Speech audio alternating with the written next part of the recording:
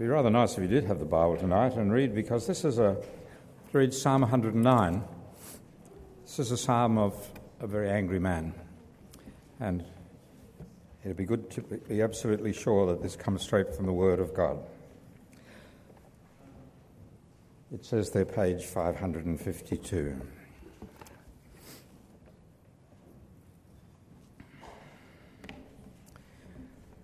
God of my praise, do not be silent, for wicked and deceitful mouths open against me. They speak against me with lying tongues. They surround me with hateful words and attack me without cause. In return for my love, they accuse me, but I continue to pray. They repay me evil for good and hatred for my love. Set a wicked person over them. Let an accuser stand at his right hand. When he's judged, let him be found guilty, and let his prayer be counted as sin. Let his days be few. Let another take over his position. Let his children be fatherless, and his wife a widow. Let his children wander as beggars, searching for food far from their demolished homes.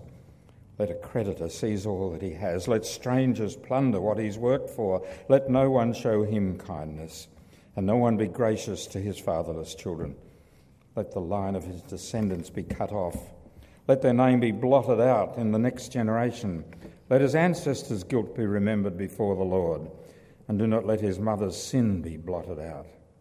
Let their sins always remain before the Lord, and let him erase all memory of them from the earth. For he did not think to show kindness, but pursued the afflicted, poor and broken-hearted, in order to put them to death. He loved cursing. Let it fall on him. He took no delight in blessing. Let it be far from him. He wore cursing like his coat. Let it enter his body like water and go into his bones like oil. Let it be like a robe he wraps around himself, like a belt he always wears. Let this be the Lord's payment to my accusers, to those who speak evil against me. But you, Yahweh, my Lord, deal kindly with me. Because of your name, deliver me, because of the goodness of your faithful love. For I am afflicted and needy. My heart is wounded within me. I fade away like a lengthening shadow. I'm shaken off like a locust. My knees are weak from fasting, and my body is emaciated. I've become an object of ridicule to my accusers.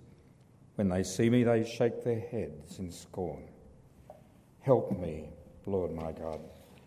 Save me according to your faithful love, so they may know that this is your hand and that you, Lord, have done it. Though they curse, you will bless. When they rise up, they will be put to shame, but your servant will rejoice. My accusers will be clothed with disgrace. They will wear their shame like a cloak. I will fervently thank the Lord with my mouth. I will praise him in the presence of many, for he stands at the right hand of the needy to save him from those who would condemn him. And turning to 3 John, John's third letter, over on page 1123. The third letter of John. The elder to my dear friend Gaius, I love you in the truth. Dear friend, I pray that you may prosper in every way and be in good health physically, just as you are spiritually. For I was very glad when some brothers came and testified to your faithfulness to the truth, how you are walking in the truth. I have no greater joy than this, to hear that my children are walking in the truth. Dear friend, you are showing faithfulness to whatever you do for the brothers, especially when they're strangers. They've testified to your love in front of the church. You'll do well to send them on their journey in a manner worthy of God, since they set out for the sake of the name, accepting nothing from pagans. Therefore, we ought to support such men, so that we can be co-workers with the truth. I wrote something to the church, But Diotrephes, who loves to have first place among them, does not receive us. This is why if I come, I will remind him of the work he is doing, slandering with malicious words. And he's not satisfied with that. He not only refuses to welcome the brothers himself, but he even stops those who want to do so and expels them from the church. Dear friend, do not imitate what is evil, but what is good. The one who does good is of God. The one who does evil has not seen God. Demetrius has a good testimony from everyone and from the truth itself, and we also testify for him, and you know that our testimony is true. I have many things to write to you, but I don't want to write to you with pen and ink. I hope to see you soon, and we'll talk face to face. Peace be with you. The friends send you greetings. Greet the friends in my name. And this is the word of the Lord. Thank you, Peter. It's great to be back with you guys for a second week in a row. If you weren't here last week, my name's Tim. As Andy said, I'm one of the student ministers here at Church by the Bridge. I'm usually associated with the 5 p.m. service, but it's great that you guys could have me again this week. Before we get stuck into 3 John, please join with me as we pray. Heavenly Father, we pray now as we come to your word, we pray that you would calm our hearts, you would calm our minds. Pray that you would send your Spirit to illuminate your scriptures. Pray that we'd be encouraged, and pray that we'd live to bring you glory and honor through our lives. We pray this in your Son's name. Amen.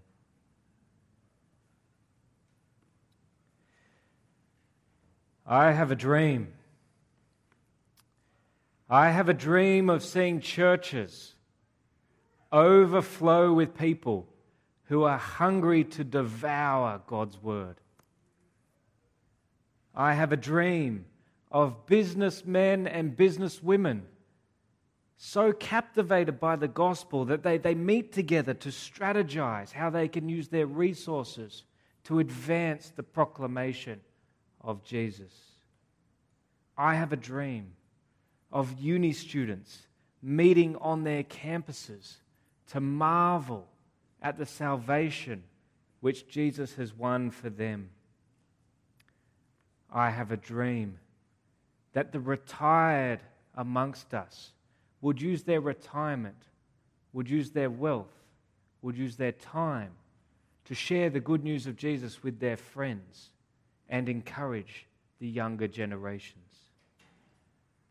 I have a dream of radical generosity that leads to a radical revival. Well, these are the dreams of John Reinhardt, the author of this book, Gospel Patrons. And this book contains many stories of people who have been radically generous to support the good news of Jesus. But these dreams are not just John's dreams. These dreams, they're my dreams. These dreams are the dreams of John, the author of 3 John. And if you're a Christian here tonight, I hope these are your dreams as well. I hope that we are Christians who want to be radically generous to see a radical revival. Well, tonight we're going to look at 3 John, and we'll see 2 characters. We will look at a famous co-worker who shares these dreams for radical revival. And we'll also see an infamous no-worker who doesn't. And it's my prayer that by the end of tonight, that we would learn from these 2 men about what it looks like to radically support the gospel. We will learn of the joys and the pitfalls of the proclamation of Jesus. So first, let's consider the famous co-worker. And this is John's good friend, Gaius. Gaius is a famous co-worker in the truth. Have a look at verse 3 with me, where John says, "For I was very glad when some brothers came and testified to your faithfulness to the truth." Now, the truth that John's referring to here and has been referring to in all his letters is the truth that Jesus Christ came in the flesh, that Jesus Christ was hung up on a Roman cross and died for our sins, and that Jesus Christ rose, conquering Satan's sin and death. That's the truth that Gaius is famous for and faithful in following. And I think this is really cool because, sorry, that's me. I think this is really cool because people have come to Gaius' church and they see him living out this truth. And they go back to John, who's back in Ephesus at the mothership, and they go back to John and they report how faithful Gaius has been to the truth. And if you look at verses 5 and 6, you'll see how they can see Gaius' faithfulness. Have a look, verse 5. "Dear friend, you are showing faithfulness by whatever you do for the brothers, especially when they are strangers. They," that's the brothers and the strangers, "have testified to your love in front of the church. You will do well to send them on their journey in a manner worthy of God." Now, Gaius' faithfulness to the truth is evident to everybody through his support of these brothers, even brothers that he doesn't know. But these are no random Christians. These are proclaimers of the good news of Jesus, as verse 7 says. Have a look at it with me. John says, they, that's referring to the brothers and the strangers, they set out for the sake of the name. Now, if you look at the name there, you'll see it's in capitals. It starts with a capital N. And the name that John is referring to is the name of Jesus, the only name. And so John is saying that Gaius is famous for being faithful because he supports Christian workers who proclaim the name. And in this day and age, Gaius' support would have been extensive. It would have been radical. He would have given up a room in his house, most likely his room, for these people to sleep in. He would have given up food and water at his own expense. He would have given them clothing if they needed that. And then he would have sent them on their way with provisions, both food, water, and potentially financial provisions as they go on their way. He showed radical generosity to these Christian workers. And John writes to him in 3 John. The reason John writes is to encourage Gaius to keep doing this for a guy called Demetrius, which he refers to in verse 12. But what hit me this week from this verse particularly, verse 7, is that John says that these proclaimers of the truth, they accepted nothing from the pagans. You see it there at the end of verse 7. They accepted nothing from the pagans. And what hit me is the pagans that he's referring to are non-believers, non-Christians. And what hit me was that for the gospel to go forth, people who don't believe the gospel, they're not the ones who will support. They're not the ones who will support its advancement. The only people that will support the advancement of the gospel are people who believe the gospel, members of the truth. Now this struck me this week, that it's people like me, it's people like you, who are the ones who are going to support the gospel. If we stop supporting, the gospel will stop going out. And this is why in verse 8, next verse, John says, "Therefore, we ought to support such men," they are the preachers of Jesus, so that we can be co-workers with the truth. Now, John uses very strong language in verse 8. When he says we ought to support, it's like we must support such men. We must support people who do gospel work. And the cool thing that struck me in this verse is that John doesn't elevate the preachers of Jesus to a higher position and put the supporters down here as a low position. In John's eyes, there's no distinction. Do you see in the second half of that verse, he says, so that we can be co-workers, so that we can be equals. There's no distinction between the preachers of the gospel and those who support the gospel, whether it be financial or through hospitality or through prayer. That they are co-workers together with the truth. And as I was thinking about this, it struck me.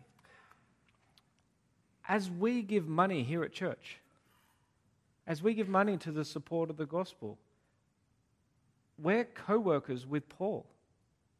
We're co-workers with Andy. We're co-workers with Dan and Simon as we support the work of the gospel. They are not greater than us in one sense, but we together are co-workers in the support of the gospel. Well, I was reading this book this week as I was preparing for this sermon, and as I said, it's full of stories of famous co-workers for the gospel. And one story that I came across was about a guy called Humphrey Monmouth. Now, hands up, who's heard of Humphrey Monmouth? Oh, we have a couple of people. This is really awkward. In the other services, no one knew who they were, and okay, that's he's got the book. Oh, gee, got the book. All right, well, I won't let you explain who he is. I'll keep explaining who he is because I'll probably get it wrong. But Monmouth, he was a guy who lived in England in the 1500s. And he was a wealthy businessman. He was a merchant who traded throughout England and the Mediterranean. And in this day and age, in the day and age that he lived in the 1500s, the Bible that we have here in English was only in Latin.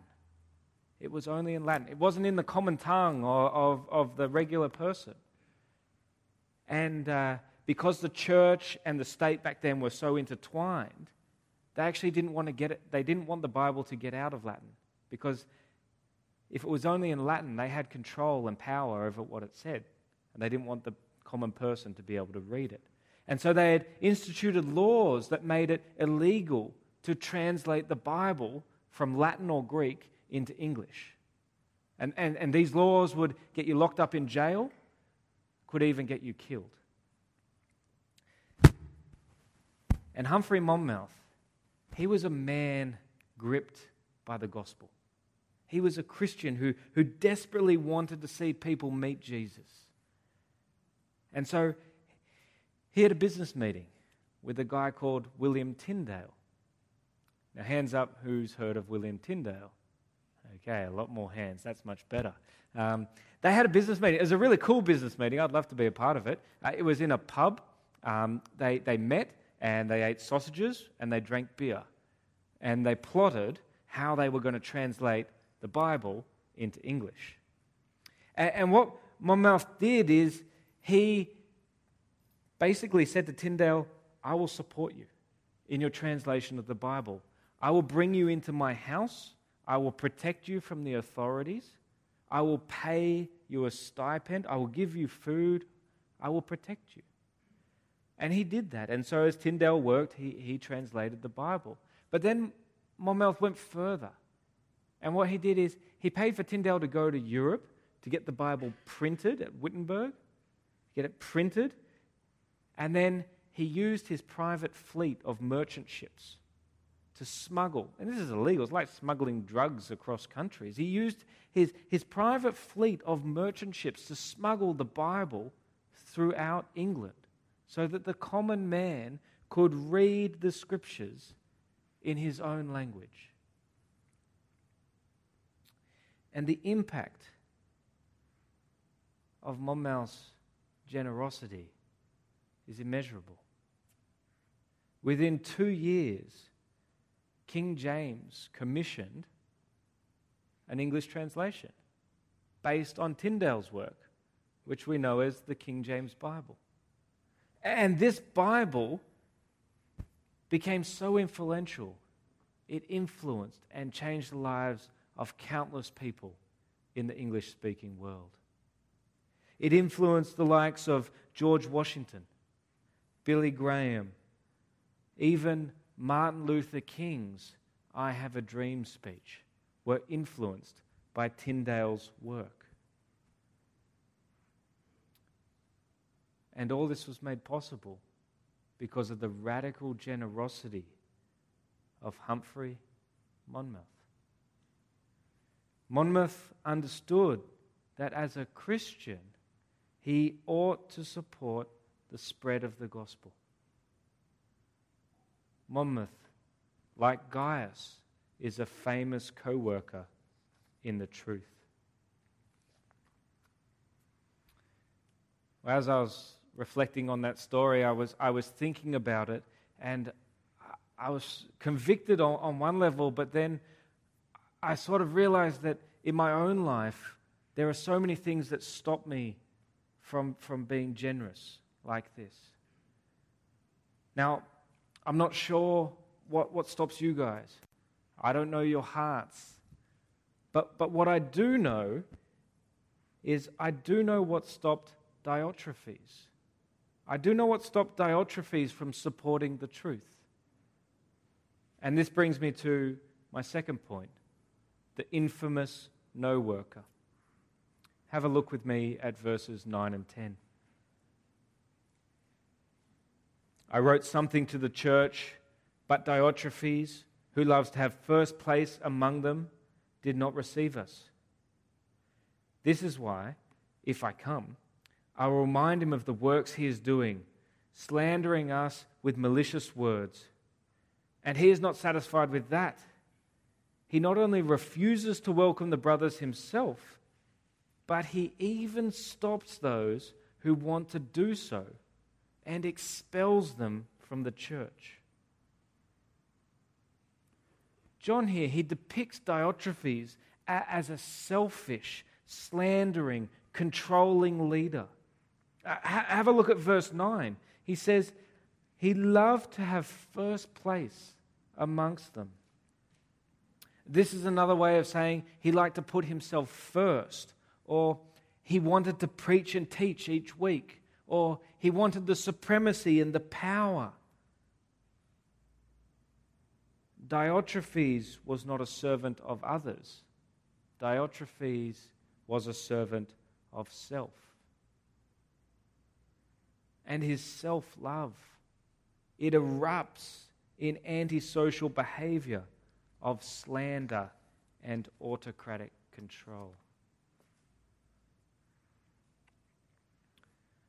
Now, I don't know about you guys, but I know myself that self-love is a common pitfall that I fall into when it comes to be generous. I was reading this week a book by Francis Chan, and I think he captures this idea perfectly when he says this. He says, I thought I was doing a good job at supporting gospel work because the bones that I tossed at God had more meat on them than the bones that other people threw. So I figured I was doing fine until I realized that I was merely throwing bones at God. All he was getting was my leftovers, my scraps. Now, as I look back on my life, these words, they stung. Too often, God got my leftovers. That is, if there were any leftovers for him to have. Too often, I put myself first. Now, friends, I don't know about yourselves, but self-love it is a pitfall for radical generosity. And this is why I believe that John has included Diotrephes as an example of self-love and as a warning to us all about the dangers of self-love. Now I could end the sermon here. I could end the sermon with the application of, now go out, try harder, give more money, and love yourselves less. I could end like that. But if I ended like that, I can imagine we would all leave feeling guilty, feeling joyless, and feeling burdened. Because we each know deep down that we'll fail. No matter how hard we try or no matter how much we give, we know that we love ourselves so much more than we love the proclamation of the truth. We all share this problem. I have this problem. We have this problem. So how do we overcome this problem of self-love? Well, the answer is we love someone greater than ourselves. This brings me to point 3. Love is what motivates radical generosity.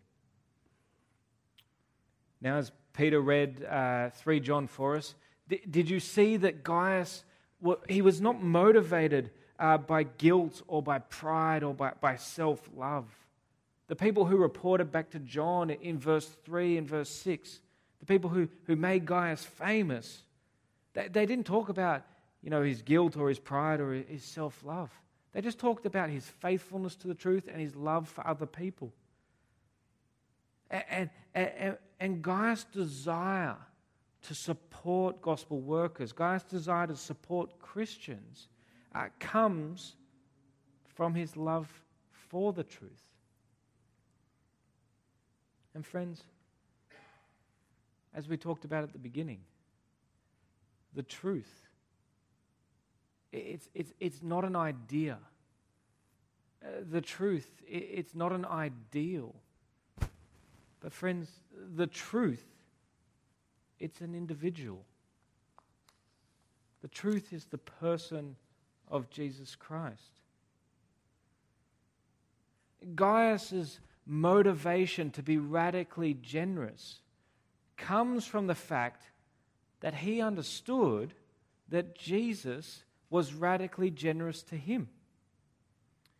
Jesus' radical generosity was not financial.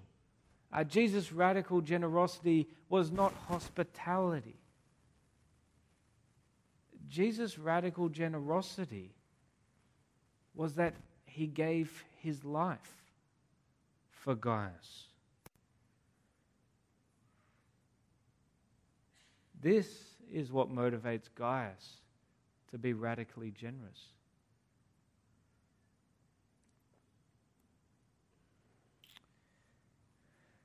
I want to end tonight with another story about someone who understands Jesus' radical generosity to them. And the story involves one of my best mates at Moore College, at Bible College, and his name's Gladwin. Now, Gladwin's not a common Aussie name. Gladwin is from New Delhi in India. Gladwin's from a middle-class family over there, and he's 27 years old, hasn't got any savings, and there's no way that him and his family would be able to pay for him to come and study at Moore College. Basically, rough living costs, accommodation and tuition is around $50,000 a year is what it costs. But Gladwin is studying at Moore College. He's studying at Moore College because someone has grasped that Jesus has been radically generous to them. And so someone, a businessman who works just across the harbour in the city, is putting up $50,000 a year for 4 years so that Gladwin can go through Bible college. Now, this businessman, he will not see a cent of that $200,000 come back to him.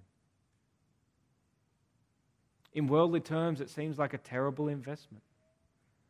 But to this businessman, Gladwin is a great investment.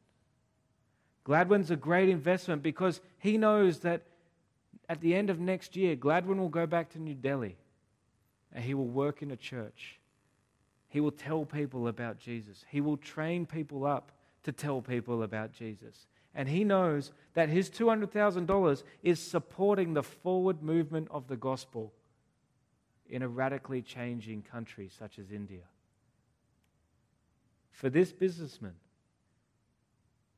his radical generosity was a great investment. For this businessman, he was motivated by the radical generosity of Jesus. So friends, do you have a dream? Is it a dream for self-love?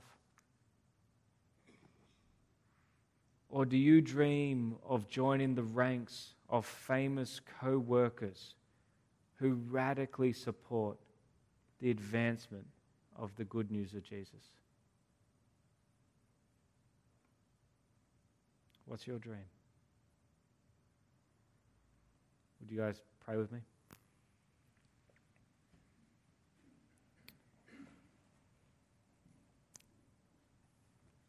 Heavenly Father, we thank you for your word. We thank you for examples such as Gaius, as a famous co-worker.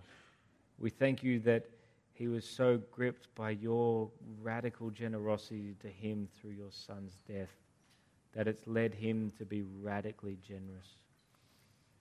Lord, we pray that we would be people who are gripped in the same way.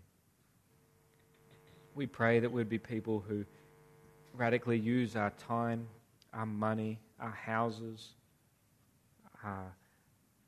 to radically support the gospel. We pray, Lord, that we would do these things for your glory. And we pray all these things in your Son's name. Amen.